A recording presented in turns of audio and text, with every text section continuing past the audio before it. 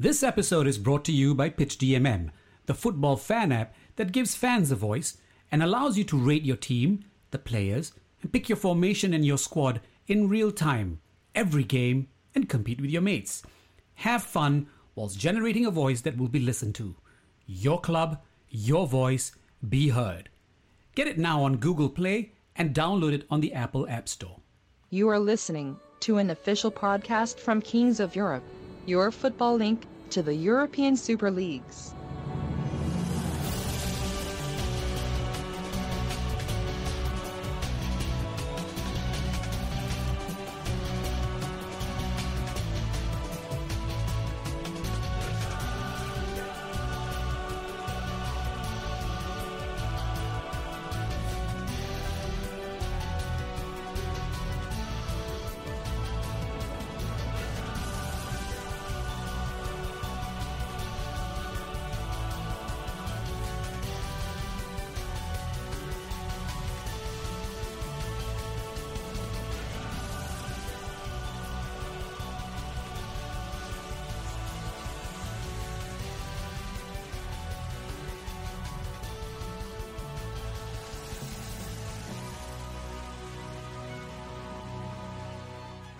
Welcome to the Kings of Europe, and tonight we're taking a special trip for everyone. We are going to the peninsula. That's right, down south, the peninsula. Italy, Italia, Calcio.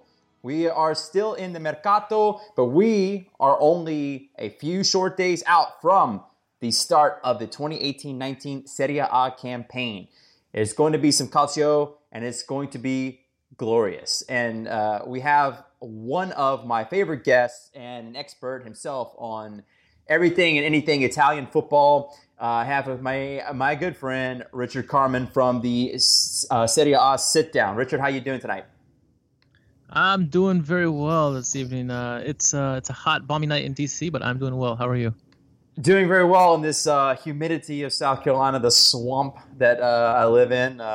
It is luckily next to the ocean, so we get that ocean breeze, but it doesn't always help. It is a hot, sticky, humid mess. And something that's about to get hot is last 3 weeks of Mercato, as well as the start of a new Serie A campaign. So, your team and my team, obviously we are both with rivals here in both the Bundesliga and in Serie A. We just it's amazing that you and I are such good friends, but because we should be blood enemies. but our teams, our clubs were very active. Both I guess you could say Dortmund, Schalke, as well as AC Milan and Inter. All four of them were very active, but tonight we're going to focus on the two Milan clubs especially, and of course we're going to talk about the transfer that no one will stop talking about. That is some guy from Portugal going to some club in Italy. Don't know either of them. We'll talk about it, though. And we'll talk a little bit about one of the biggest managerial hires in Europe this season, that being Carlo Ancelotti replacing Maurizio Sarri at Napoli. So we're going to talk a little bit about what that means for them in the league as well as Europe. But at this time, real quick, do you want to talk a little bit about our new partner, www.goalmouthscramble.net. George Bennett, he's been on quite a few times. The show himself did a World Cup preview with yours truly and Richard. So, Richard, you've become well acquainted with George over the last few months. He is an official sponsor and partner of the show, as well as the Fields of Anfield Road podcast. So we are partnering with him right now at this time. And if you guys go over there, his blog is up and running. It covers everything European football. They even cover the League of Ireland. Yeah, that's how deep they go on that football blog. So Serie A, Premier League, Bundesliga, La Liga, everything is covered on www.goalmouthscramble.net. Please do give it a look and give George some love. Also on the Facebook page, he posts all the articles there as well, and on Twitter, still under the old name at GB Articles. So assuming they'll change that pretty soon, but that's where you can find them on Twitter. Richard, let's jump right into this bad boy, shall we? Excellent. So let's talk first about Juventus. They were very active this summer, and they made some big splashes. We talked about this a couple weeks ago, but now that we are actually talking Calcio officially, we're talking nothing but Serie A. Let's talk about this Cristiano Ronaldo move and what this means for Serie A, but more importantly, what it means for Juventus. Do you think, first off, that this move, it's kind of like LeBron to the Lakers? It's like everyone thinks it's great because you're getting a superstar, but does that not put immense pressure? Like before, if Juve won the Scudetto and they finished as runners-up in Europe, it was a massive accomplishment. But now, if you talk to any Juve fan, it's Champions League or bust. If we don't win the Champions League, the season is a failure. That's a very tall order to say that about your club. There's so many great clubs in Europe, and only one of them can lift the big year trophy. Do you really believe that it's Champions League or bust for Juventus? I would think with the signings of both Cristiano Ronaldo and now Leonardo Bonucci, it seems like it is Champions League or bust, because they've had the Scudetto now 7 years in a row running. The one thing they don't have, and quite frankly, Inter and Milan both have, are Champions Leagues to name, and recently too. And so Juventus if you watch their Netflix documentary, that's all they're talking about is Champions League. So I think it is Champions League or bust for the next, I'd say two seasons. And then you're going to see some I don't know what you're going to see after that, but it's Champions League or bust for sure. Well, the last their losing streak in Champions League finals started in 1997 when a little team from the Ruhr in Germany called Borussia Dortmund beat them.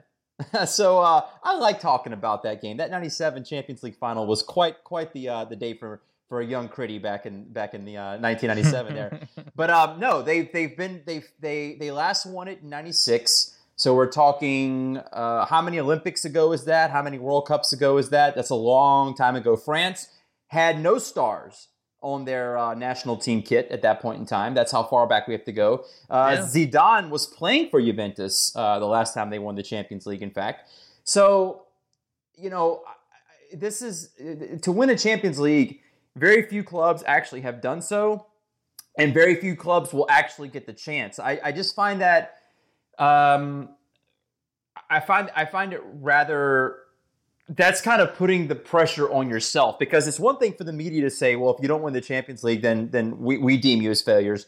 But the supporters and the club are seemingly going right along with that notion. So to me, you're adding a lot of pressure on yourself. So the odd match against Chievo or Empoli doesn't even matter. All that matters is beating Bayern, beating Real Madrid, beating Barcelona, beating Liverpool, beating Manchester City. That's, is it even, does it, let me ask you this. He signed a 4-year contract. What if it doesn't happen until year 3? Are they going to be patient enough to let the process play out, so to speak? It depends on how they do in the Champions League, I think. I think if they go to the finals and it's close, then yeah, they'll hang on. But if they don't even make like the semifinals or the finals, definitely not after 2 years they don't make the finals, then they're going to be worrying he might be going somewhere else and maybe trying to offload him. Who knows? But they're going to have some kind of progress, or at least equal to what they did before and get into the finals. This team, with the additions that they have, they are more than capable of winning. But sometimes it comes down to managerial tactics and how the players handle against Real Madrid twice now that they could not handle the pressure. Very true. They seemingly had them as their kryptonite, if you will, and of course Bayern beat them miraculous. That was a great fixture back in 2015-16. Bayern were down 2 goals at home. Thomas Müller ended up scoring the equalizer in the 89th minute, and then it was basically Bayern just destroyed them from that point on as we went into extra time, because I think Thiago scored the go-ahead goal. Either that or he scored the 4-2, but basically Bayern just kind of blew him away, and that was the in-between Champions League finals for Juventus. And of course, Real Madrid really just beat the hell out of them 2 years ago. It wasn't even close. It wasn't. I mean, Mandzukic had the wonder goal, but I agree with you. I think that something needs to happen here. But let's talk about one more thing here with them. Emre Can, how do you see him fitting in this squad? Is he your replacement for? Let me just ask. For Khedira, is Sami Khedira on his way out, or is going to be significantly reduced? Is that why they got Can? Was to replace Khedira? Auf Wiedersehen, Khedira. Okay. Yeah, it's definitely for him.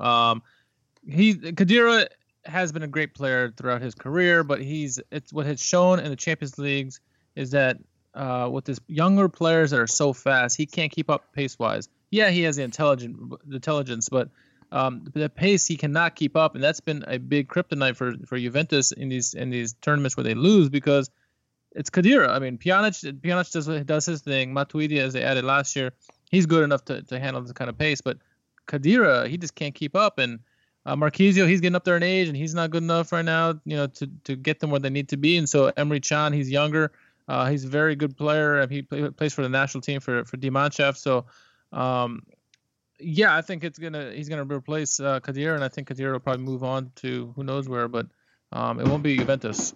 Richard, this Leonardo Bonucci, this guy, right? He comes crawling back.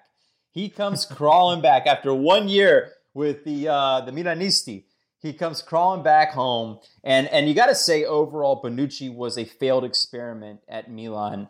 I think he was kind of exposed because playing next to Chiellini really helped him out, and I think it kind of covered up some of his weaknesses. When he was at Milan, it really exposed him for not being quite as world-class as we thought he was. So now he goes back to Juve a year later, and he's going to be playing next to an older Chiellini. Asamoah is gone. He's at Inter. So what do you expect from Bonucci this season? Is it just going to be picking back up where he left off in 16-17, or do you think that Juve's defense is going to take a step back? I don't think he'll take a step back necessarily because, I mean, he's an upgrade from Berzali, in my opinion, as much as he's good. And he's better than Benatia and Rugani, and it would have been Caldara if he was there. But right. Is he going to be at the same world-class level that he was before? I don't think so, at least not in the beginning. Maybe by the end of the season, if both he and Chiellini are fully healthy, I can see that. The way that Max Allegri structures his defensive team, they're going to be stout. So that'll give him he'll be very comfortable in that situation, and he's more the playmaker. He's the passing the ball downfield, while Chiellini is a shutdown guy. So he needs that complementing guy, and it was unfair to him really because in Milan he struggled in the beginning. Romagnoli was playing poorly. They didn't know they started out with three central defenders in the back with Musacchio, and they didn't know what they were doing. So Bonucci's game didn't improve for Milan last season until Romagnoli came around, and then he actually became the best defender on that team. So the verdict's still out with Bonucci, but I think towards the end of the season he'll be back to close to what he was before. I don't think he'll be the same as I think he's maybe lost some confidence. I don't know, but it's hard for me at least to say something bad about him because I've heard different stories from him. I mean, obviously the story is he's going back with his tail between his legs, right? Right. But I've heard other stories where something that his kid is sick and something with his wife, and then so he had to stay in Italy, and the only team that could afford him was Juventus. So I can see I'm gonna hold back from making fun of him too much just because if those stories are true, you don't want to make fun of him because of that. But no. It's there though, I mean, he's going back in his tail. He even said himself, I'm gonna sit there and do what I'm told by Max Allegri or whoever. So last thing on Juventus, there's this one player that is obviously he's the face of the club. He's the most famous player and probably the greatest player to ever play for Juventus in their history, and he is no longer between the sticks. Does the absence of possibly the greatest goalkeeper of all time, does this hurt Juventus this season? Is there going to be, because Gigi Buffon could probably get you an extra 10 points just by himself, just because of his awareness and some of the saves that he makes. Is this going to be, in that position, a step back for Juventus? I do not believe that they will replace him one for one. Oh, you can't. His charisma and personality goes above and beyond anybody, really. in the league, they're not going to take a step back. It's in European competitions, in the big games where he's going to come, where you're going to miss him, because he was a common influence in the locker room. He had that aura about him that other teams, they just feared, because they're like, oh, I'm facing Buffon. Sure, he's 40 years old or whatever. But they all they're thinking is, this is one of the greatest goalkeepers ever, and I got to face against. So it gets in their head for the opponents. So now the opponents don't have to worry about it. They got Chesney and then Mattia Perin when he eventually comes in. Yes, they're viable options, but they don't carry the weight that Buffon did. You know what I mean? Yeah. Okay, so let's move on to AC Milan. We're going to talk a little bit about them. Oh, wait a second. So projected finish for Juventus. I have them finishing first. I have them winning the Scudetto. I have them advancing to the semifinals of the Champions League. And it wouldn't surprise me if they did not win the Coppa Italia this year. But I do, in the two big competitions, I do have them going out in the Final Four, and I have them winning an 8th straight Scudetto. I have them getting relegated. No, I'm just kidding. Oh, that would be great. Calciopoli. Yeah, exactly. Yeah. No, I too have Juventus winning. I mean, it's hard not to pick them with Ronaldo and then obviously Bonucci. More so Ronaldo, obviously, but I think they're going to win their 8th Scudetto in a row. I'm hoping it's going to be a much closer race. I mean, last year was very close, but I'm hoping this year we have like maybe 3-4 teams that are close there, make it really interesting. As far as Champions League goes, I think they're going to get to the Champions League finals. I don't think they'll win it. I mean, it depends on who they play against, obviously, but I can see them going to the finals of the Champions League just because Max Allegri is a tactician. Their team is stacked. And that doesn't even include Ronaldo, and then add him there. Who knows what he can do? And I mean, if they do win the Champions League, what does that say about Ronaldo winning 4 straight Champions League titles and with 2 different clubs? So that's crazy. Says a lot about him, and that probably puts him right up there in that GOAT status. And to do that with it would really set the bar very high. And I think you'd almost have to consider that the Messi Ronaldo debate might be over at that point. But moving on to AC Milan, club near and dear to your heart. You guys are a fascinating bunch because last summer you spent like half of the Sheik's money, and it got you absolutely nowhere. It did not even end up getting. It got us in Europa League, which you then got bounced from. So last season, obviously, Chanalolu comes over. Rodriguez from Wolfsburg comes over. Big name signings all across the board. Let's see. I don't have the notes in front of me from last summer. Bonucci came over, right? Andrea Silva, right? Kessie, Conti. Yes, exactly. So a big spending, a lot of big names. Some of those names, obviously, still with the team. Some of them not. Some of them only lasted a single season. Not midway through. About a third of the way through the season, you hire Gattuso to replace Montella, and basically that sparked, not immediately, but a couple weeks later, sparked a nice win streak that got you guys back in contention for the European spots. Even the Champions League, you guys weren't that far away, and then it went right back downhill again. So you guys, in the meantime, I believe, made Gattuso the permanent hire, and you gave him an extension. Then on top of that, this summer, we spend a little bit more. So you got, obviously, the biggest one is Gonzalo Higuain on loan from Juventus. This is a guy that I think is pretty necessary for you because what Milan was lacking last season was the ability to knock these chances in that you created.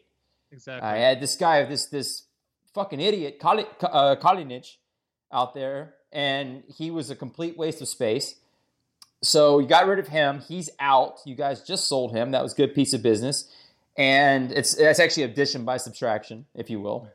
Exactly. He also made an ass of himself at the World Cup and got sent home. Yep. So would have been in the World Cup final, by the way, but who cares, right? So let's talk. First of all, there's so much to talk about with the squad. I mean, so no Europa League.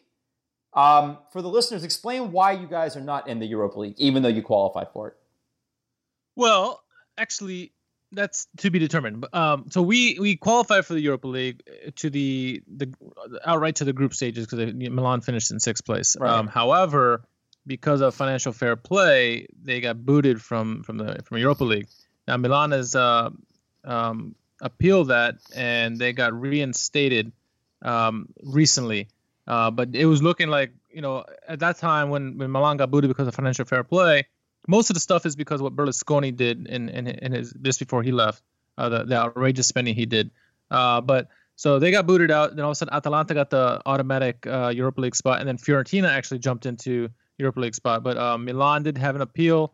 The only reason they won their appeal is because Elliott Management took over and assured the, I guess, UEFA or whoever was the governing board that was looking on this, that was saying that, look, we got this club stable again. So they allowed him to come back into Champions League outright. But it was for a while. Whoa. You said Champions League. You mean Europa League. Yeah, hold on. Yeah. Let's get that shit right. There's only one Milan team in the Champions League, and we'll get to them later. But anyways.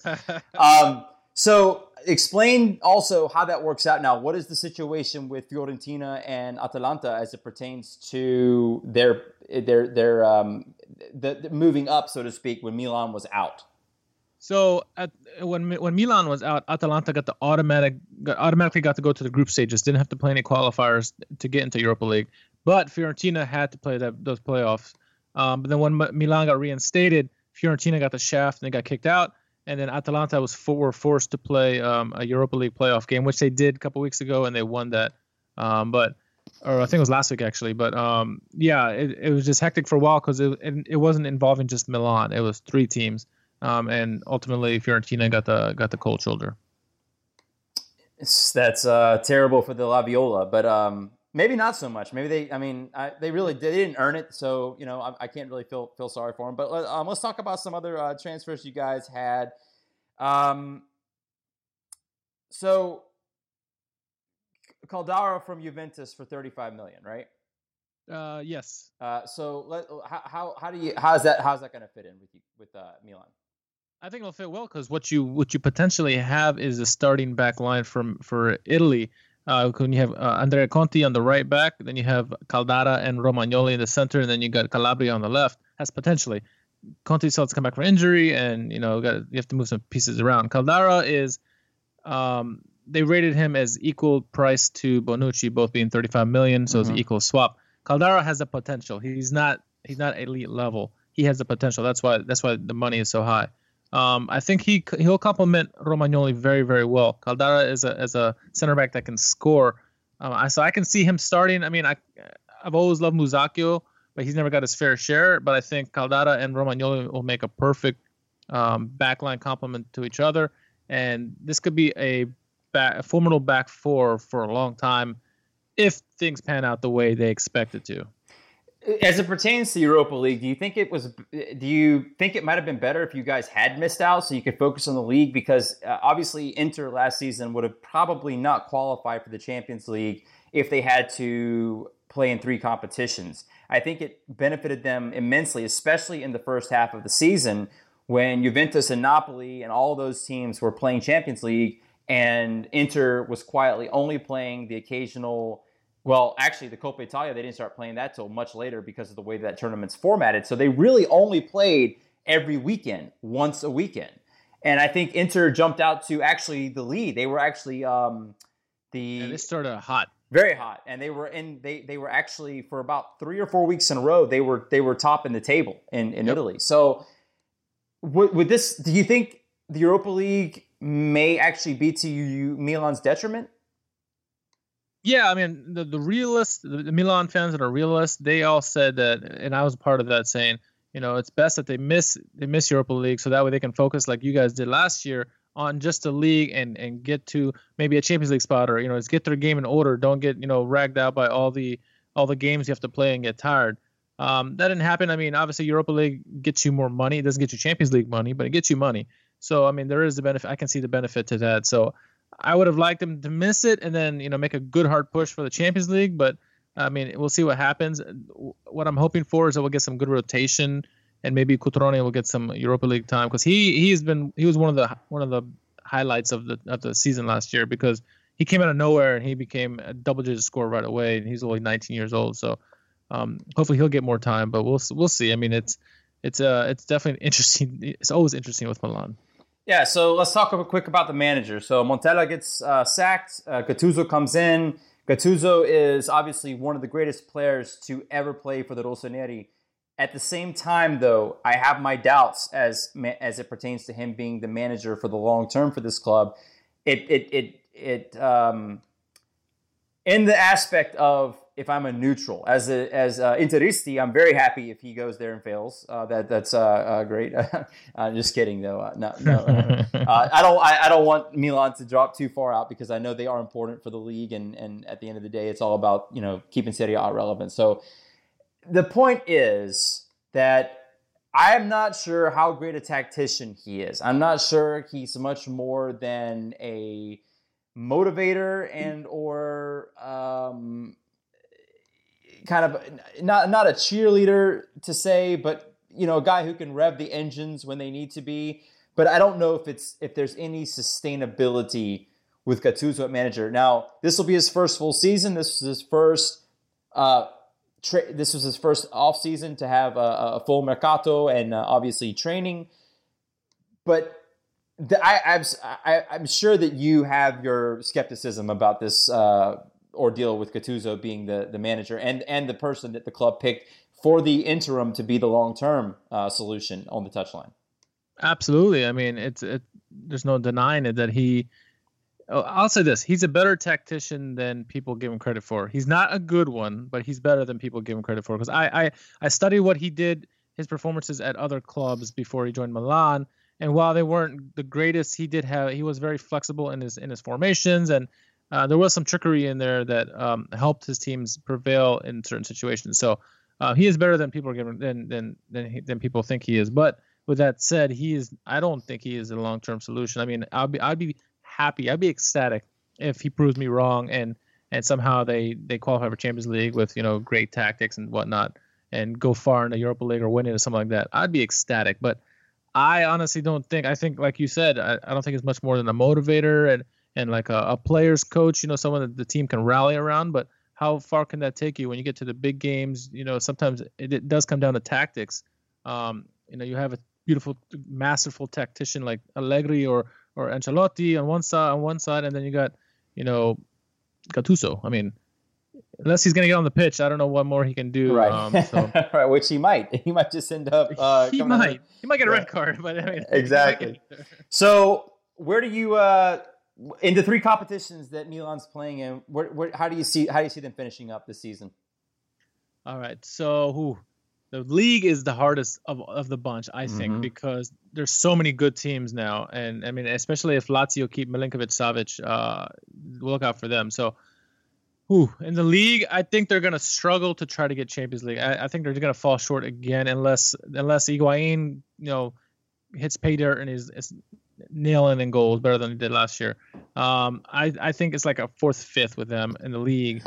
In Coppa Italia, I can see them getting to the semifinals if the matches play out right. But if they face like a big team like Inter or Juve before the semis, they're not going to get there. And then Europa League. I'm quietly confident. It depends on how they get to how quickly they gel together. The team is most of the players from last year. There's only a couple guys need to work their way in. So last year they get to around the 16 or whatever. Maybe they get to the quarters or sorry, where did they get last year? They get to the first knockout round. They're gonna get to the second knockout round, I think. And again, it depends who they play because Europa League is going to be a monster of a tournament. Last year's tournament was a brilliant one, and this year I think is going to be again because there's so many good teams in Europe, and it's hard not to play a good team. I mean, Dortmund was in Europa League last year. Arsenal was, so Atletico, Atleti, so many good teams.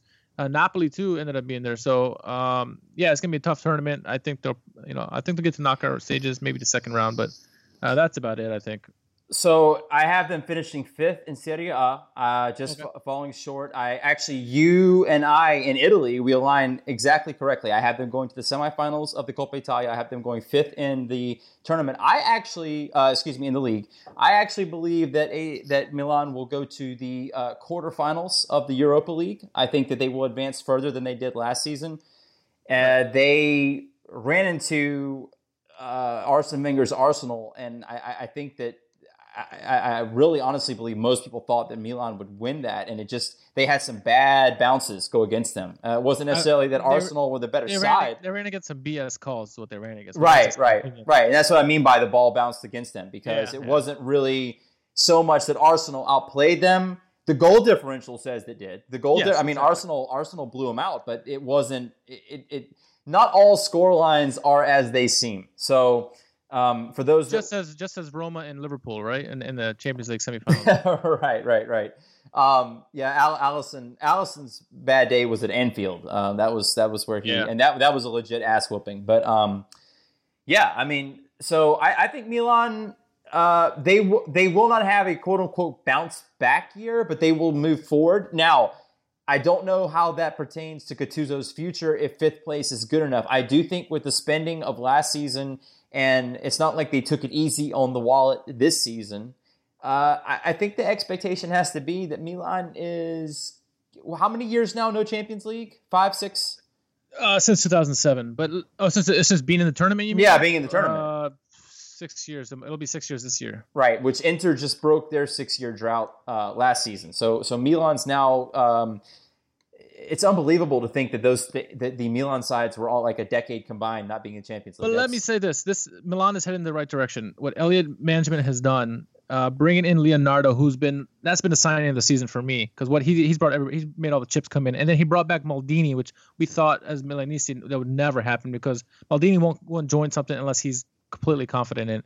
And so I think Leonardo and Elliott management, what they've done, are brilliant, and they're heading in the right direction. Yeah. But they're still not there, I think. Oh, Maldini played for AC Milan? Who, Leonardo? No, I was joking. I said Maldini. Maldini played for AC Milan. Oh, I think so. Yeah, he bad night he had there in May of 2005. Bad night for him. Didn't he scored a goal in like the first minute against Liverpool, didn't he? Yeah. Yeah, it looked like it was about to be the highlight of his career, and it ended up being the actual, probably the worst night of his career. But my TV went out at halftime. I don't remember. Oh yeah, well then you guys are Champions League winners. So let's move on to Napoli. Right. They made some big moves. Maurizio Sarri, a couple years down there, built a silent but efficient product. They just always seem to lack the one or two players and the squad depth to finally do Juve in. They were top of the table in the league for a long time. I mean, we're talking probably somewhere around 10 to 15 weeks before Juventus took the lead back in the late part of the season. Of course, then Napoli goes to Juventus Stadium, beats them. Kalidou Koulibaly with that goal. Yeah, exactly. They pulled it within 1 point, and then, if I'm not mistaken, I don't remember who it was, but they played like a relegation team the next week or somebody and lost. And then the wheels fell off, so to speak. So what have they done now? So they get a manager who has won multiple Champions Leagues. He has something to prove, because his last position was a sacking at Bayern after a 3-0 loss to Paris Saint-Germain in the Champions League group stage. He got his ass handed to him in the Bundesliga. He was 5 points back of Dortmund in late September. Actually. And Bayern weren't, I don't think at that time Bayern were in second place. They were in third or fourth. So his Bayern run is very forgettable. And he's the one Bayern manager since Jupp Heynckes' first term. You have to go way back to like, was it 2011 or 2012 or somewhere? Exactly. That Bayern did not make the semifinals of the Champions League. He was only able to get Bayern to the quarterfinals, and that's supposed to be his forte. That is exactly where Carlo Ancelotti excels, is in these cup competitions. So, long story short, he's at Napoli. First and foremost, what do you see for Napoli with Ancelotti in charge? It's interesting because Ancelotti, I think, is a better tactician than Sarri. Sarri's fault, the reason why he didn't win is because he didn't rotate. In big games, he didn't know how to have a plan B, and when teams shut down their plan A, they were screwed. So Ancelotti brings an upgrade in that position. But the big thing for me is their management styles are so yin and yang, so opposite of each other. Sarri is beautiful football, passing, scoring. Ancelotti is keeps everything in control, keeps it close. He plays he's built for the tournaments. Sarri is built for just for beautiful soccer, beautiful football. Ancelotti is more of like you said, he's won Champions Leagues and he's won a league title in 5 different countries or whatever, 4 different countries. So right. It's a big contrast there, but I think Ancelotti is going to bring confidence. I think is what he's going to bring to the players and to their fans, because they're going to see, okay, they had to go with a big name, because after where Sarri took them, the only way to improve is to bring in a big name manager. If they had gone with a smaller name person or someone you never heard of, what do the fans think? What would the players think? Like, oh, you don't trust us, or what's going on? So Ancelotti, he'll have to work some magic, because it's going to be hard, with the teams in that league, and then going, in Champions League is trying to do better than they did last year, because last year, quite frankly, Napoli, they shit the bed. So. But some people argue that was intentional, because they were really focusing on the Scudetto, so they held back in Europe. I think after they realized that they got their butt kicked by Manchester City, they're like, okay, we're not going to win this, so let's just get out of here quickly and win the Scudetto, or to go for the Scudetto. Yeah, so yeah, partly yes, but I know a lot of their fans were saying, hey, let's get out of the tournament so we go focus on Scudetto. But hey, sometimes when the pressure gets too much, as we saw in the Scudetto race, you just cave in as well. So yep. So we'll talk about some of their transfers. I know they were talking about it last winter Mercato. They were trying to get Simone Verdi from Bologna. He was loyal to, Bologna. Bologna. I mean, he was loyal. I don't want to say loyal to a fault, because I don't want to make it sound like you have the Leon Goretzkas and the Max Meyers of the world that are just shitheads. And then you have people like Simone Verdi that are loyal to a club that, really he has no business being there. But there's the football romantic in me wants to believe that Bastian Schweinsteiger can play it like Kaiserslautern and lead them back to the Bundesliga. So that's the big. I would say that's probably. Would you agree that's probably the biggest name they got this Mercato? Yeah, he's a 2-footed magician from free kicks. He can score with the right or left. They got some nice youngsters that potentially could do really well, like Amin Younes or Fabian Ruiz from Real Betis, but Simone Verdi is the topping of there. And then they got a little jewel that I don't know if many people are going to give them credit for, but I am. Alex Merritt, who's a young goalkeeper who they got from Udinese. Paid $22 million for him. Yeah.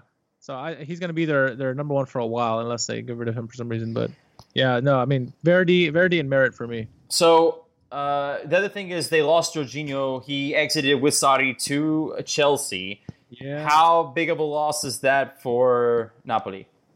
It's a huge loss. He was their general. He did everything for them. The influence he had not only for Napoli but also for the Italian national team was immense, and they're going to miss him. That's kind of why they brought Fabian Ruiz in, because they're hoping that he can bring some kind of semblance of that back. But Jorginho was just a general. He was a perfect complement for Alan too, because Alan was the workhorse. He was the box to box, and Jorginho pulled all the strings. He was just a magician on the ball, and they're going to miss him sorely. So it's going to be sad to see him, go to England and Chelsea, but. They're going to have to move on, and I'm sure Ancelotti is going to find a way to load up that midfield and make it hard for the opponents. So they kept obviously they kept Hamsik. They obviously have Dries Mertens still. Dries Mertens had a pretty good World Cup. How do you see Mertens being used this season? Do you think he's either, what is he, 30, 31? He's near 30. He might be 29. Yeah, I think it might be 29. 29, right? He's getting close to 30. Do you think that, and this was the knock on Napoli last season, is that they lost their legs towards the end of the campaign. They essentially got tired, they got gassed, and they did not have the squad depth to go. And Mertens took a huge dive in form at the end of the season.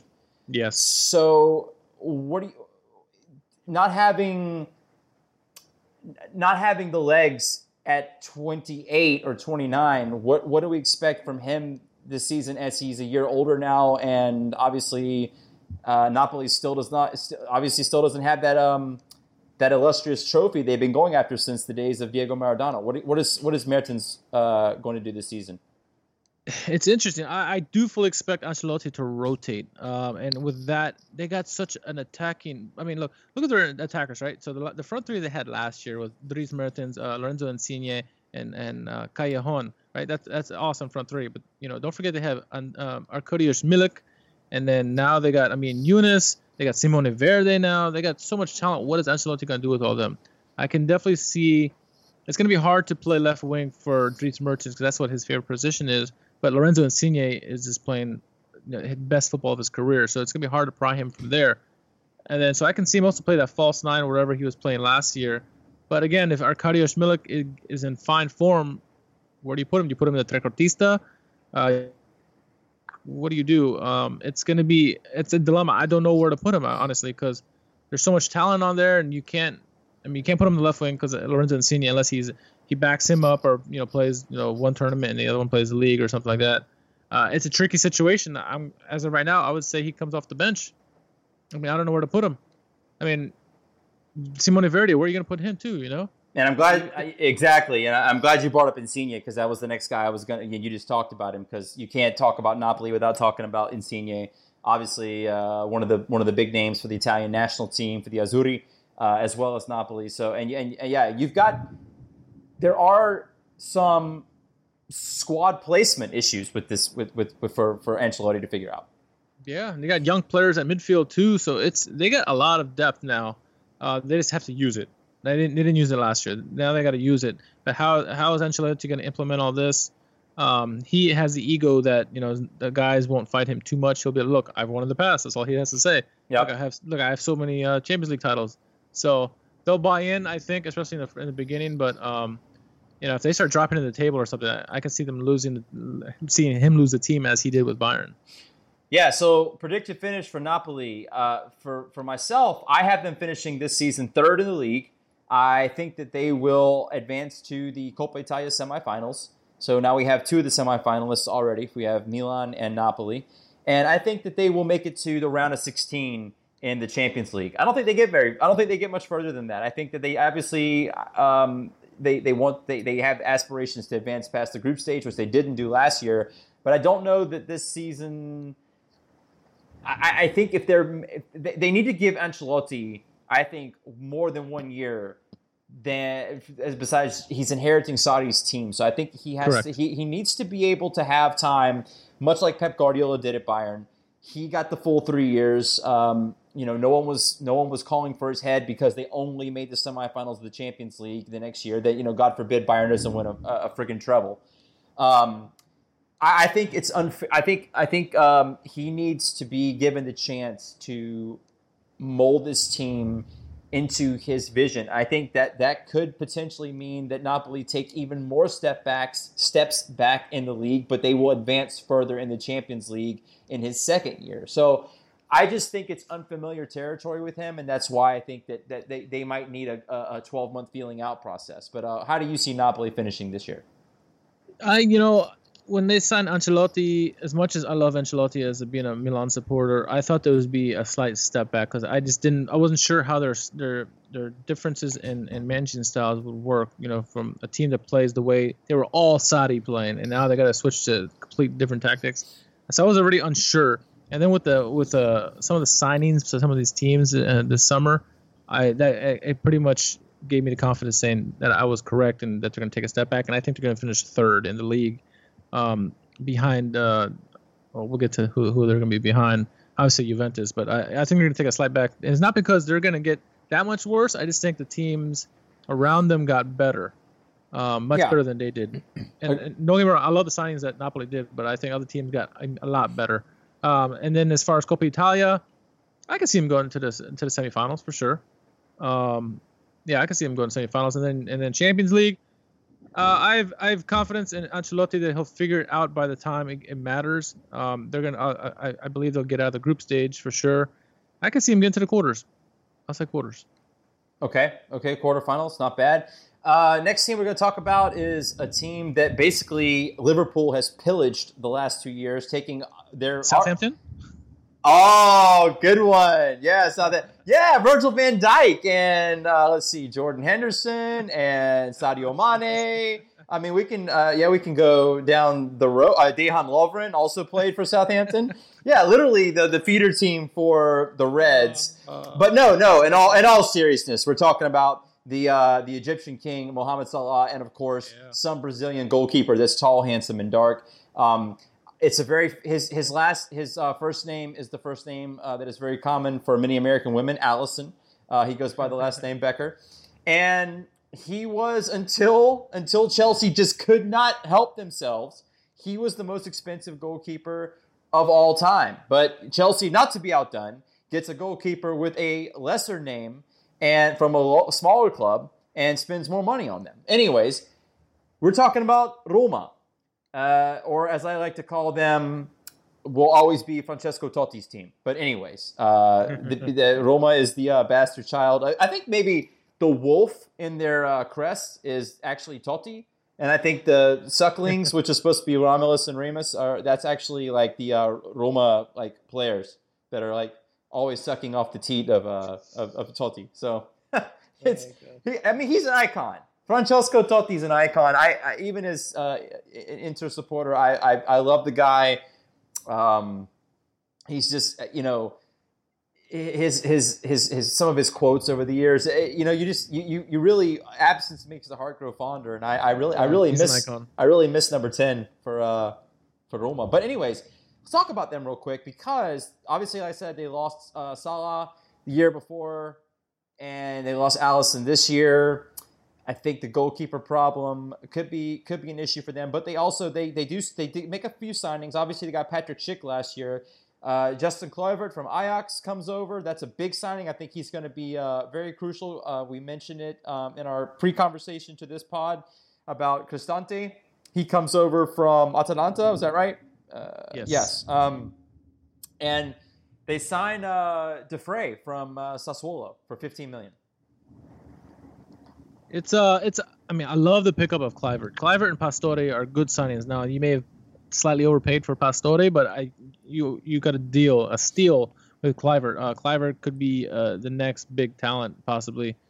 He has a lineage in him with his dad, so I love that signing. And it's unfortunate, like I said, the goalkeeping seems to be the issue because they lost Alisson. They had Skorupski in there, but they got I don't think he was ever going to be destined to play with him after I think some words he said about them in the past. So he got sent out. So I don't know who they're going to have in goal, but they also lost, Raja Nainggolan as well. And so it's interesting with Roma because it's good and bad. They obviously lost some big keys, but they sent some really good youngsters. And, hopefully Schick has an improvement over last year. Edin Dzeko needs to have some help. He's not getting any younger. And so they have a young guy, the Turkish player whose name is escaping me right now. Cengiz Ünder. Yes, Ünder, yeah. So, yeah, this Roma team could be a fun team to watch maybe not as much as Napoli was last year, but they're going to be scoring some goals, I think. Their defense is better than Napoli's was last year. But I think attacking-wise, this is going to be a fun team to watch. It's a young team. See, I think, and I agree with every point you made up until you talked about the defense, because I think the defense was one of the problems that I had with them last year, and I think what covered up for some of their backline woes was the fact they had Alisson, and Alisson was able to mask. Right, and I'm including him on the defense, is what I mean. So yeah, so I think their defense this year takes a massive step back. Well, then yes, you're right. Yeah, because because they have a very thin there's no margin, very short margin of error there, because they do not have this world-class keeper to mop up the mess should things go wrong. And I mean, they were horrendous against Liverpool, and God only knows it could have been far more than 7 goals had they had a lesser keeper in there. So Roma really, they have some pieces in in midfield and offense. I agree with you on that. Dzeko's not getting younger, but he still pops in a lot of goals. It's their back line just gives me nightmares. It really does. That's definitely their kryptonite for sure. So speaking about them, Roma this year is the year I think this is they barely scrape by. I think they do finish in fourth. I think they get the last Champions League spot. They barely get it. They're going to finish barely in front of Milan, right behind Napoli. But I do believe, honestly, that they could finish behind Milan by some distance. And I mean that by 7-8 points. I don't think that... Whereas last season, fourth place, third place, and fifth place were all separated by basically like 4 points or whatever it was at the very end. Roma was like 2 points ahead of Inter. Inter was even. They were level on points with Lazio, but they won via tiebreaker. So last game. So I just see this is kind of unless something happens drastically with the defense, I see this as kind of Roma holding on for dear life in the league. And I don't see that Roma, I see them bowing out in the Coppa Italia quarterfinals. I don't think that they make it to the semis this year. And as far as it pertains to Champions League, I would not be surprised. It depends on the draw. It depends on depends on the draw. But if you told me that they finished third place in their group stage and they were going down to the Europa League, it would not shock me. So I'm gonna. It's hard to predict. The really elite teams, we can say yes, they're going to finish first or second. Real Madrid, Bayern Munich, they are going to advance to the round of 16. We know that. That's a given. But for a team like Roma, that's a question mark. So I'm going to put them as either. I'm going to put them as third place, even without knowing the draw. I think that they're, what are they, in pot 3, I believe? Oh, yeah, you got me. I'm not sure about I think they're in pot 3. I know Inter's in pot 4 for the Champions League draw. So Roma could potentially get a very tough draw again. And, they ended up kind of getting lucky last year. They did beat Chelsea 3-0 at the Stadio Olimpico in the group stage. But this is I see them taking, of all of the top teams that we've talked about, I see them taking the biggest step back. How do you see Roma's season going? Yeah, no, that's a fair assessment. I too think that this pretty much the same way. I really think in Serie A, the battle for that fourth Champions League spot is going to come down between Roma, Milan, Atalanta, and Lazio. Atalanta, nice pick. Well, we get to them later. Yeah, it's going to be a dogfight, I think. So I'm going to put Roma in their fourth for now, just because I think, like you said, they're going to barely hang on.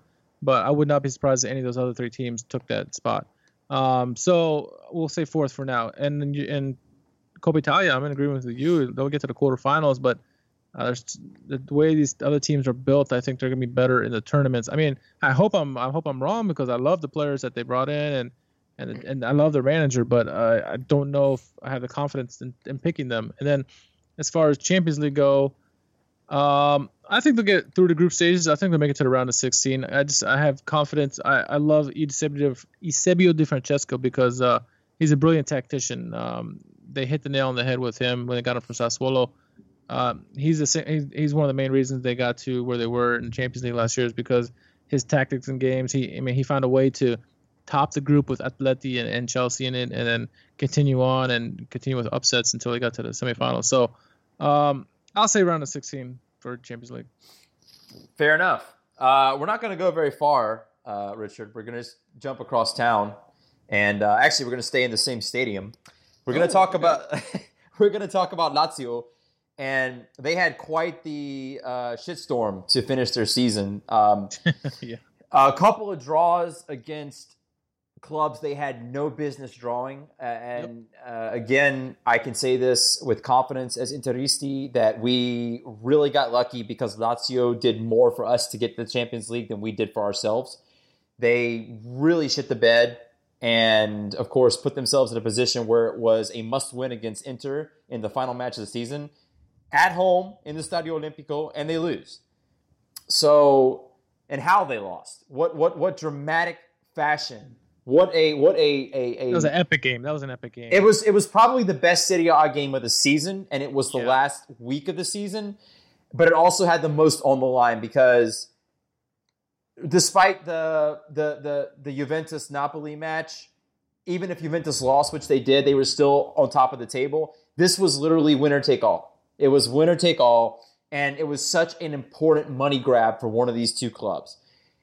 So they don't make the Champions League. They go to the Europa League.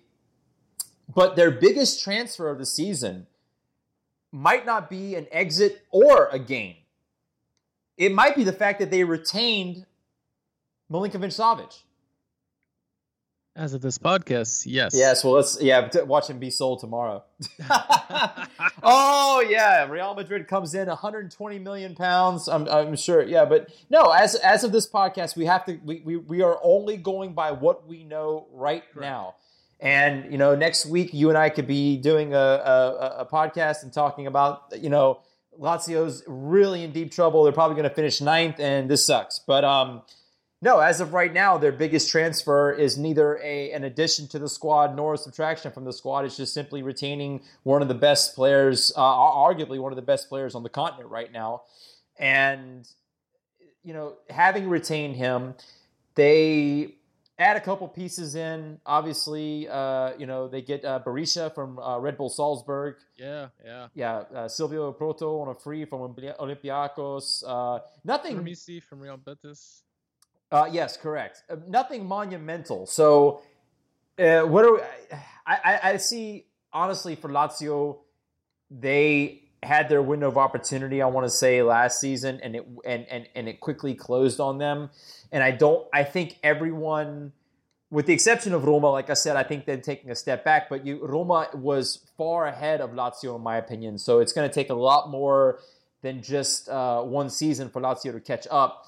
And I don't see them. I see Milan, as I said, taking a step up, and they will surpass Lazio this year. So, they're a team. I think they'll be entertaining in the league. I think that they will be a team that everyone will not want to play. I think they will obviously have the game where they take a few points from Inter, or take a few points from Milan, or maybe they draw Juventus because they have been a thorn in Juventus' side. They actually, I believe, didn't they win the Supercoppa last year from Juventus? Last year, no. Last year, the Supercoppa. Oh, Supercoppa, yes. Yeah, Supercoppa, yeah. So they beat Juventus right out the gates. Yes. So Lazio is a team that they're uncomfortable, but ultimately that's them simply not having the quality of the other top five. They will lose the occasional game to Sassuolo, or the occasional game to Genoa, or the occasional game to Torino. So that's why I think that they're going to potentially be some bit ahead of the mid-table, but just not enough steam to get to the top 4 or 5. What are your thoughts, though, on Lazio? On paper, I think they're actually very talented. I think if it was just based on paper, they would make Champions League. But obviously, paper doesn't do anything. It's how you play on the pitch. And one thing they've been helter-skelter. They can score goals like anybody, but they give up goals like the bottom feeders. So it's interesting. I mean, if they keep Milinkovic-Savic, there's a good chance they'll be right in for that Champions League spot with Roma and the other teams I mentioned. I'm not confident they're going to keep Milinkovic-Savic. I mean, other windows have closed. Maybe he'll move in Italy. Who knows? But well, as much as I love their attack with Luis Alberto and Ciro Immobile, who scores goals like they're going out of style, and Milinkovic-Savic, boss in the midfield, it's hard to trust the defense. Yeah, they made improvements with Francesco Cerbi. They signed. They got their Misi, like I said. They got Milan Badai from Fiorentina, which is a great free pickup. But I don't know if Inzaghi has the defensive wherewithal to stop teams from scoring. If they figure that out, look out. Lazio are going to start challenging people, but they haven't done it yet. So why am I going to choose them? So I'm going to say they're in that fourth to sixth spot. I don't know where. I mean, for right now, I'll put them just behind Roma, and they're like tied with Milan. I'll put tied with Milan for now. I mean, but I think you're giving them. I think you're giving them a lot more credit because they haven't passed the taste test with me, and I'm going all the way back to 2014-15 when they were the first team to beat Juve at Juve in 2 years. Remember that? Understandable, but like, and I don't disagree with you on that. The problem I have with Lazio is the same problem that I was talking about just a minute ago, is the fact that they are capable is the big word here. They're capable of beating Juventus, they're capable of beating Inter, they're capable of beating Milan. And then lose to Frosinone. And then lose to Frosinone, right. Or they lose to Chievo. So, and it's that kind of inconsistency that cost them the Champions League. They had a chance to bury Inter the week before, on match day 37. Yeah. And they couldn't do it. They drew, and I don't have the schedule in front of me, and I am drawing a fucking blank on who they played, but it was like Crotone or somebody like that. I think it was Crotone. I think Crotone drew them 2-2 or something. Crotone drew them, yes. Unbelievable. All you had to do was beat Crotone and you were in the Champions League. And to me, that's Lazio defined. They played, going into the 2015-16 season, they played Bayer Leverkusen in the Champions League playoff. They lost that.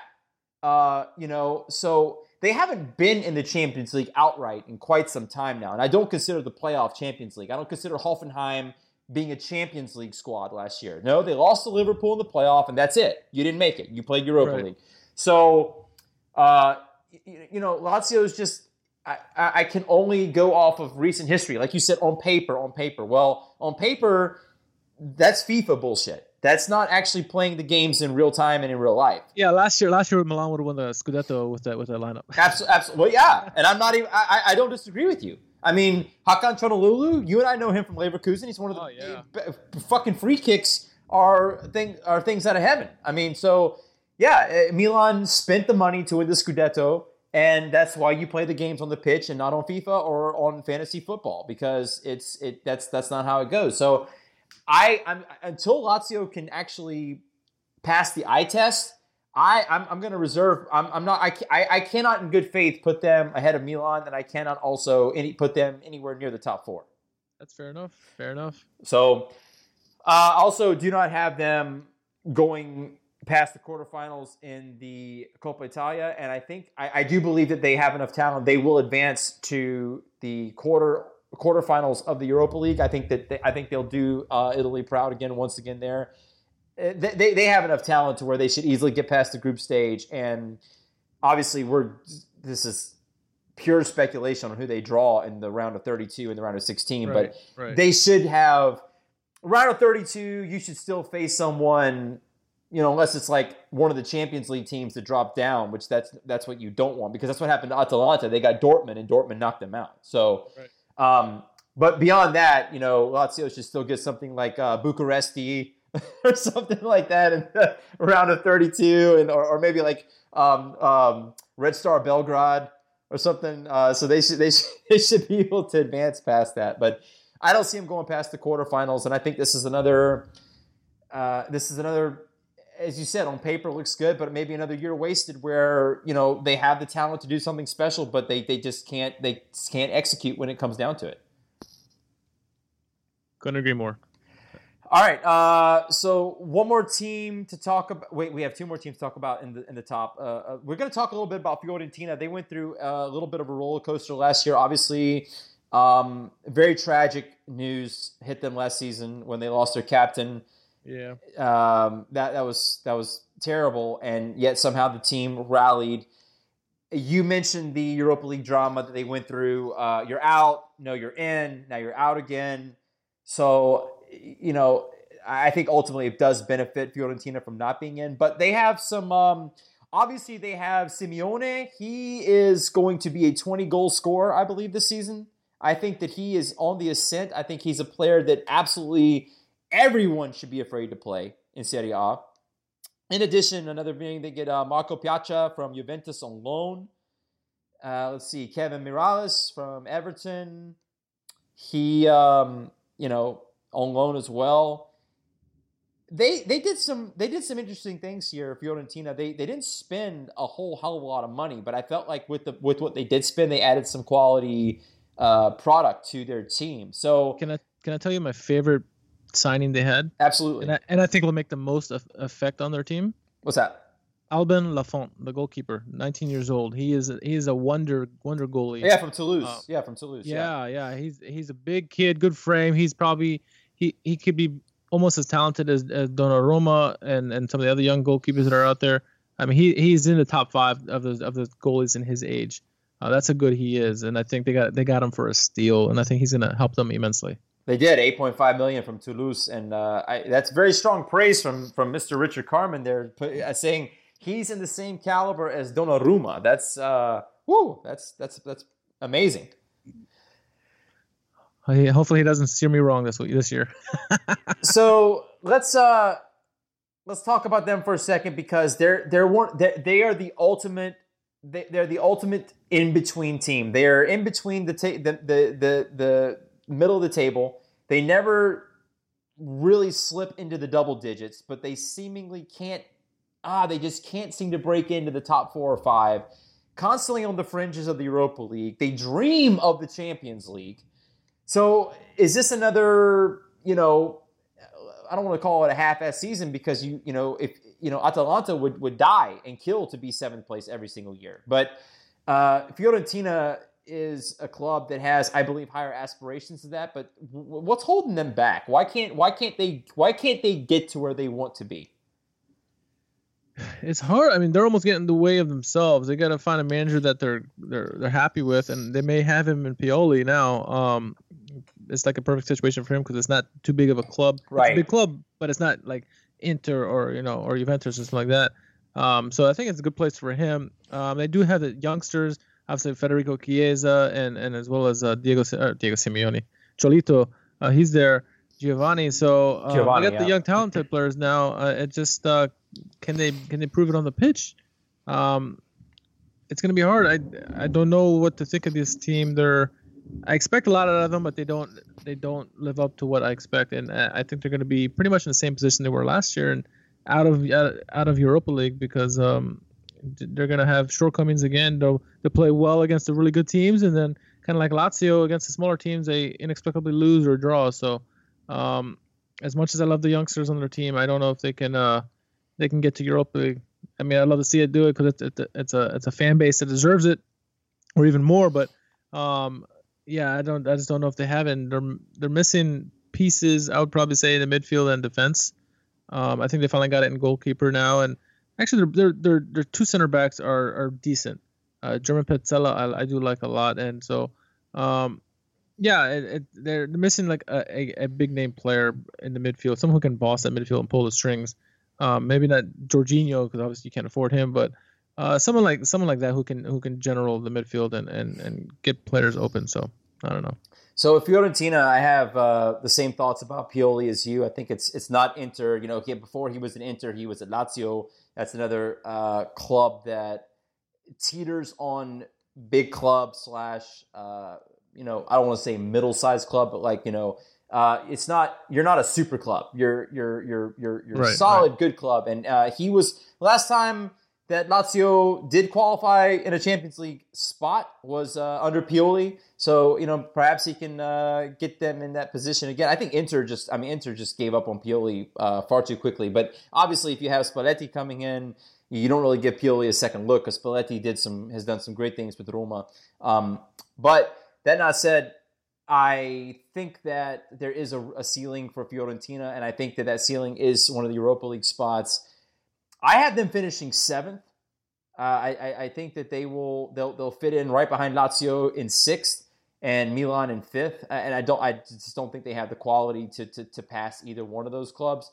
And Coppa Italia again, probably a quarterfinal appearance for them, and nothing in Europe. Obviously, they won't get a European opportunity. But if they finish in 7th position this coming season, they will have a shot at Europe. So possibly something in the future for them to build off of. But I do think that they will steal, Richard. They will steal some big points from some big clubs. Oh, definitely. Especially when they're at home. Right. La Viola, not an easy team to play at home. And what are your thoughts on how they fit into the table and in the Coppa Italia? I don't think they're going to be as good as Atalanta or Milan or Lazio maybe, but I don't think they're going to make any European competition. As far as Coppa Italia, if they get to quarterfinals, I'd be surprised. But that's probably a good spot to put them. And then they missed out on Europa League, and so it's unfortunate. Had they been in Europa League, where would they have gone? I don't know if they would have left the group stages. I'll be honest with you. I would love to see it. I mean, it depends if they had like a really bad teams in their draw, which you see every now and then it's possible. But Right. I'm not sure what to expect from this team just yet. And I do love Simeone and Chiesa, but yeah, I don't know. It's just the whole team in general. It's a wait and see for me. And like I said, I don't think Europa League again, unfortunately. Yeah, so we're talking a little bit about Atalanta here. We've mentioned them a couple times tonight, and they are a Europa League team from Serie A, so we have to talk about them. They've overachieved like it's nobody's business the last couple of years.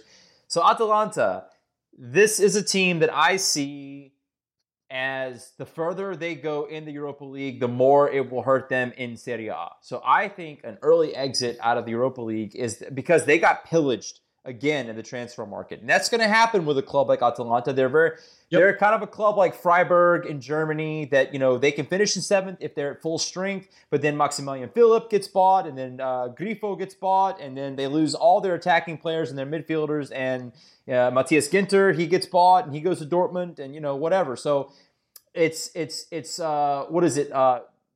Constantly reloading is what Atalanta's doing. They're constantly reloading the chambers with new bullets, and unfortunately, that's not a recipe for success. It takes a while for a squad to get used to each other, build some chemistry, and I just think the last 2 summers they've been picked clean, and this is the year I think they take a step back. I do believe that they take the Europa League seriously. I don't think that they're going there just to show up, but I do believe at the same time that as I said before, the longer they're in that competition, I think it could potentially hurt them in the league table. I think that their team, I have them finishing 10th this year in the league. I really... Ooh, 10th. Yeah, because I think that Atalanta I think that they really tasted something special in the Europa League, and I think that Dortmund loss really hurt them. And especially losing at home. And of all players, Marcel fucking Schmelzer is the player that knocks you out. Marcel Schmelzer, who most Dortmund fans are happy he gave up the captaincy and are happy that he's being relegated to a backup role. And this guy knocked you out of the Europa League in Bergamo? That's terrible. So I don't believe that they're going to concede. I don't think they'll put up any white flags in the Europa League. I think they're going to go all out for it. And unfortunately, I do think that that's going to hit them in the league. But what are your thoughts? Yeah, no, I agree with you. We saw what happened last year. They went out for Europa League, and their league play suffered. They dropped into below mid-table, and then once they got out, they skyrocketed back up to the table and made it to Europa League. So I'm agreeing with you there.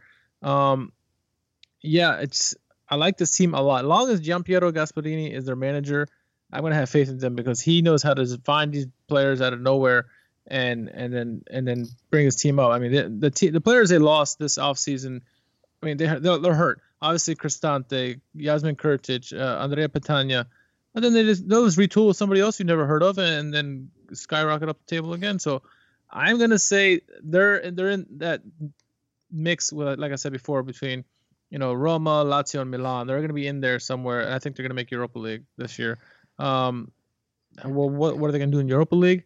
Honestly, I mean, it's best, like you said, to get out early and then focus on the league, because that way you'll have better chance of assuring Europa League. But I could see them getting maybe the quarterfinals, depending on the draw. Yeah. 16. Yeah. I see that as well. I'm in total agreement with you there. Coppa Italia, they probably quarterfinals. I don't think I'm going to be at semifinals because there's just so many good teams in Serie A. Yeah. So, yeah. All right. So, it's time. It's time, Richard. It's time to talk about Inter. Oh, I thought it was over. No. We're going to talk about Inter. So, we had the best season. The best Mercato ever. We signed. Oh my God! Look at the signings. Steven de Vrij, as soon as the Lazio ass whooping is over at the end of the season last year, we signed him on a free transfer. We didn't pay a cent. We signed Lautaro Martinez from Racing Club for $23 million. He has taken like a fish to water.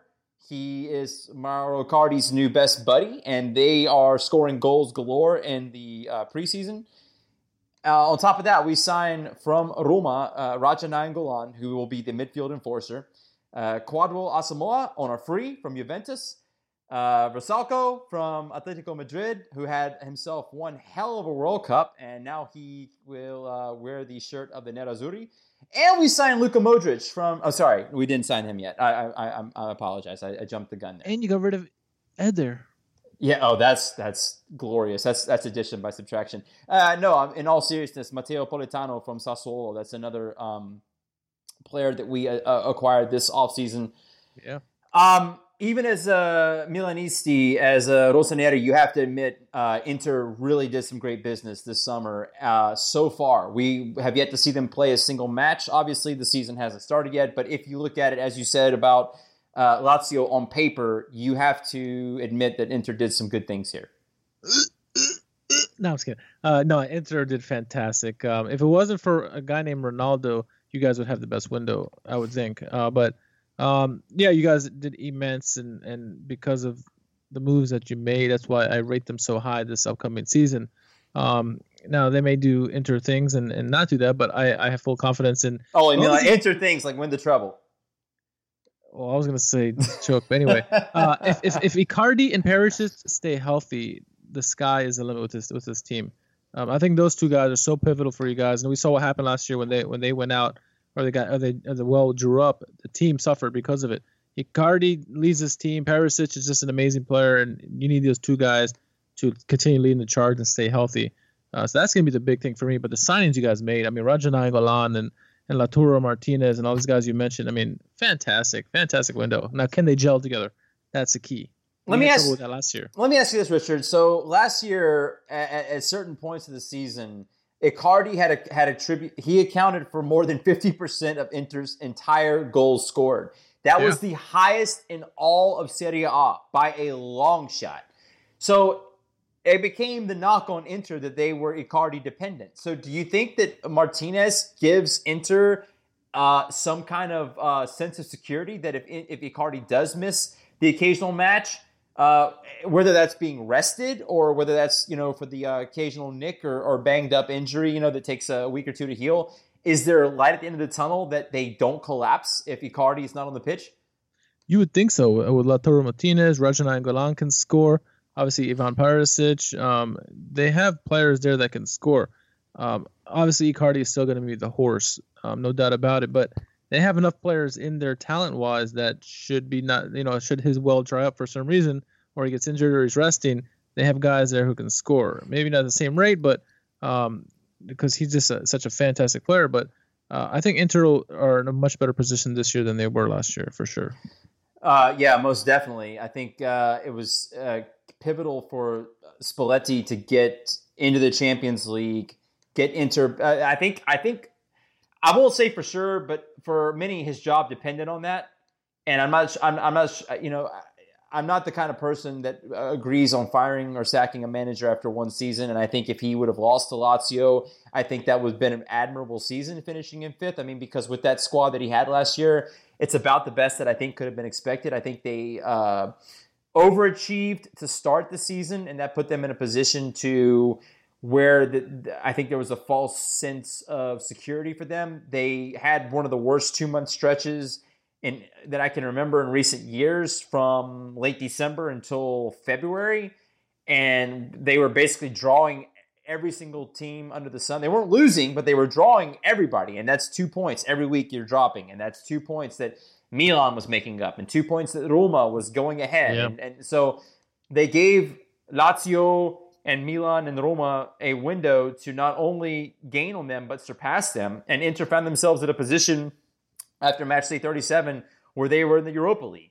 So, I think it was crucial that they made the fourth place, which they did, and got the Champions League. And it's a positive momentum swing. As you said, Milan is heading in the right direction. Well, so too is Inter. And I think it's massively crucial that those two teams, as much as Dortmund and Bayern are pivotal to the success of the Bundesliga, I think both the Rossoneri and the Nerazzurri are critical to the success of Serie A, and the league is better off with a strong Milan. Not just one of those, but both of them. So, I know you meant to say Schalke, not Bayern, but I'll forgive you. sorry. Schalke and Dortmund. No, Sorry. but I agree with you. But both Milans need to be strong to be in it. The one thing that you guys have going against you, and it's Spalletti in his second season with his teams tend to regress. But with the signings you guys made, I don't think that'll be a problem. But that's just the history of the Spalletti. He tends to regress in that second year because players grow tired of his antics or whatnot. But like to say, the players you brought in, he brought in players that he's familiar with, like Nainggolan and Politano. So I think you guys are going to have a fantastic season. Icardi he said something last year that Spalletti gave him the most confidence that he's ever had in his life. Icardi apparently became a huge fan of Spalletti, and that's good. And that's what I was touching on is the fact that maybe you can't teach an old dog new tricks. Maybe Spalletti's learned from his past regressions at Roma and stuff like that, where you don't want to piss off. Spalletti had a well-known feud with Totti. And that did not go over well with a lot of the Roma supporters because that splits the club. That guy is an icon. The last thing you want to do is have someone who won the only Scudetto in the modern, in the 21st century for Roma, to be pissed off at you. This guy's a World Cup winner, Scudetto winner, and he's the face of Roma for now until all eternity. And Spalletti had kind of an open war of words with him a couple of years ago, especially as it pertained to him starting in the minutes he got on the pitch. So Icardi seems to be on the same page with Spalletti as of now. So we'll see, as you said, if that continues. But they made some great signings. And the thing that the one thing I say that they're still missing is at left back. I think that they addressed their right back issues because they got Vrsaljko. That allows D'Ambrosio to be a reserve right back, which I think is a great role for him because he's not a bad player. But in an article that I wrote last week, he's just a good player to a mediocre player. He's never going to be great because he will have the occasional moment of brilliance and then follow it up with something completely idiotic.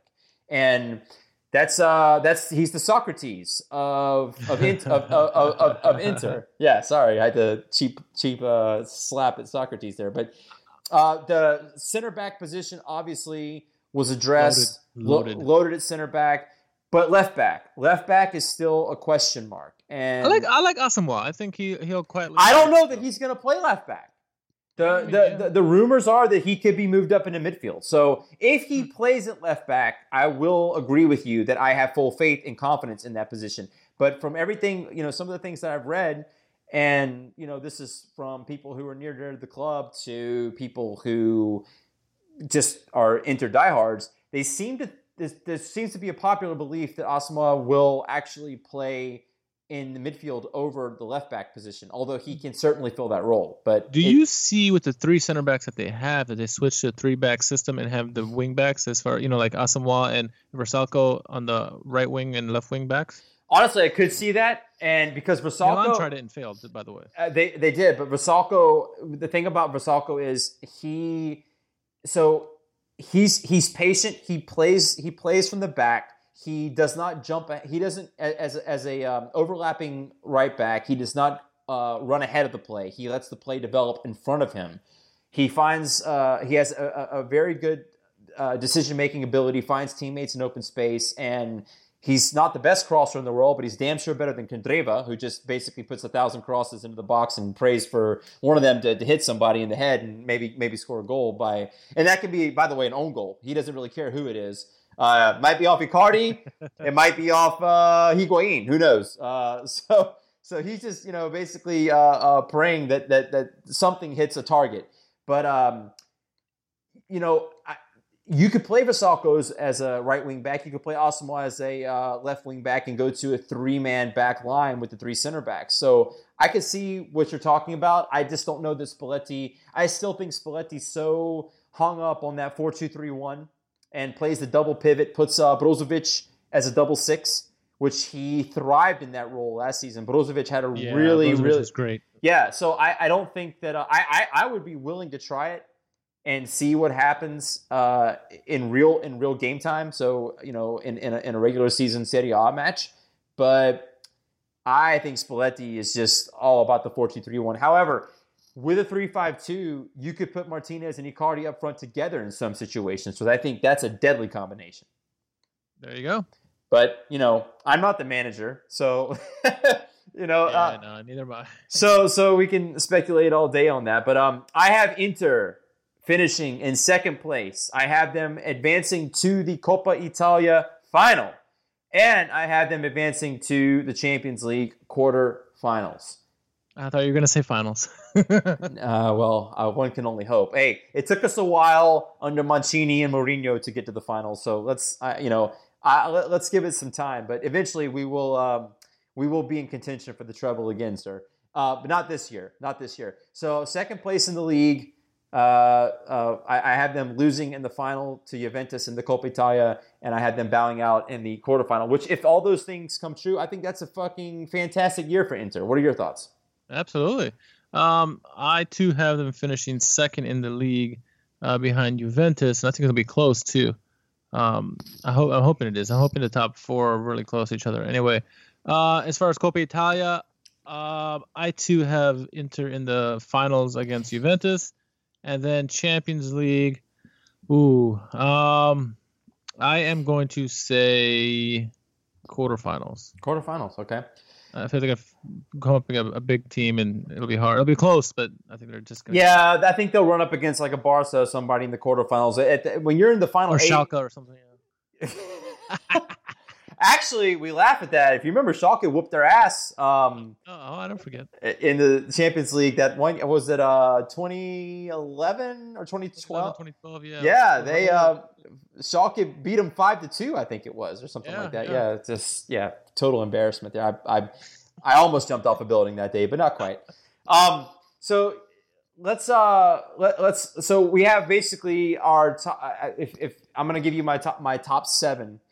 So to summarize, so Juventus 1, Inter 2, 3 is Napoli, 4 Roma, 5 Milan, 6 is Lazio, and 7 Fiorentina. What your top 7 there? I was kind of on the fence with 4 through 6, so I guess I have to make some picks now. Number 1, I'm going to say Juventus, 2 Inter, 3 Napoli, 4 Roma. So we're in agreement there. Yep. In 5, I'm going to say Milan. Mm-hmm. 6 Lazio, 7 Atalanta. Atalanta. Okay, so no Europe again for Fiorentina. That's unfortunately.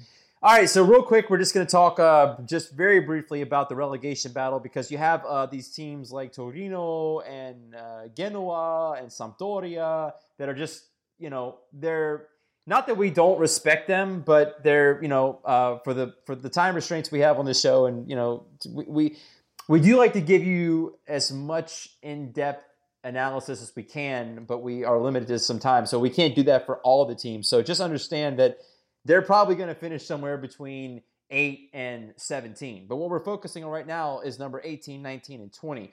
So we found out today, Richard, that Parma will not be docked to 5 points to start the season. And for me, having Parma back in the league is just as much.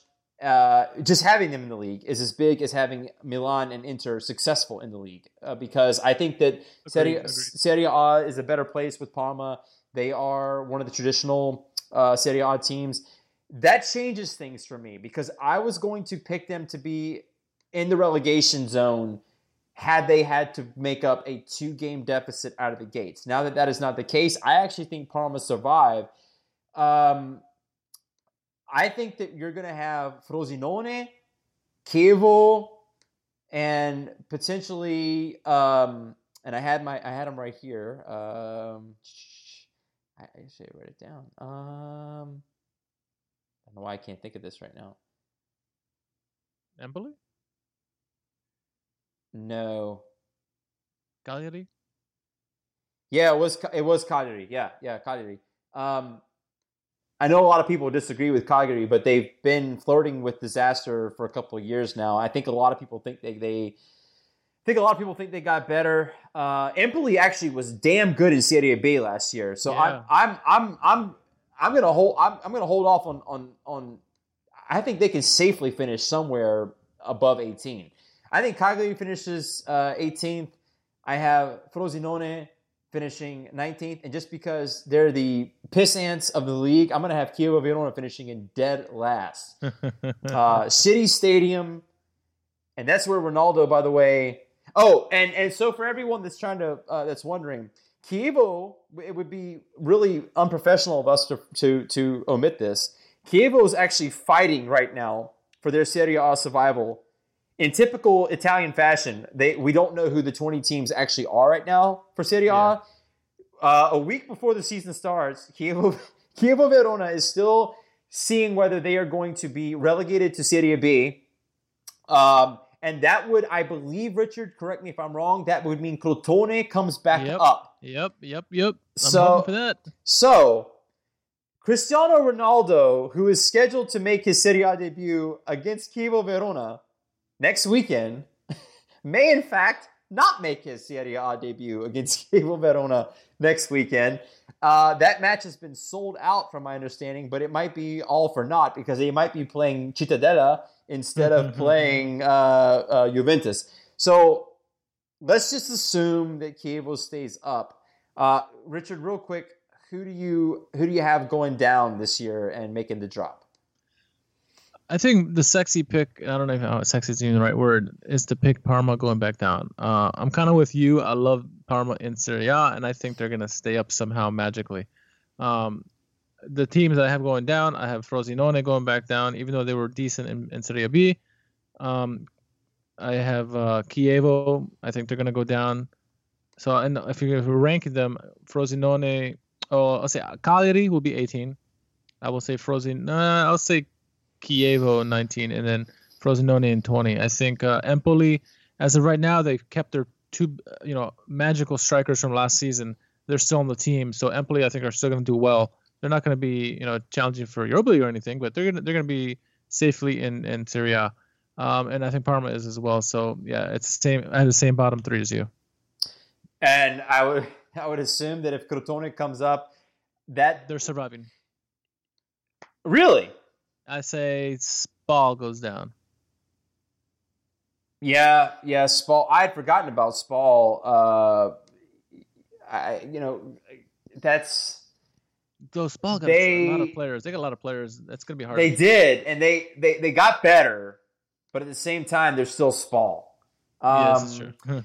so my if Crotone comes up, is that not a disservice to them? Because you prepare for Serie B because you think the entire summer you're going to be in Serie B, and then at the last minute you find out you're in Serie A. I know you want to be in the top flight, no doubt about it. That would be completely ignorant of me to say that we'll stay down here, it's fine. But they have prepared zero to be in that position. They were thinking they were going to play teams, like Hellas Verona and Benevento. And instead, they're going to be playing teams Juventus, Inter, Milan. That's Inter, Milan, by the way, not Inter Milan, but Inter, Milan.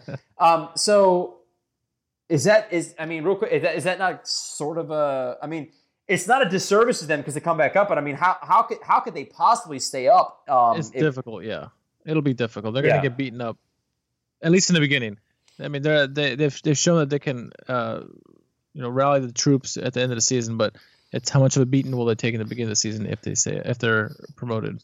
Yeah, that's I agree with you. The verdict stays on that. So two things we're looking out for, people. We're looking to see if Chievo stays up and if Crotone stays down, and we're also looking to see if Lazio can retain their greatest asset.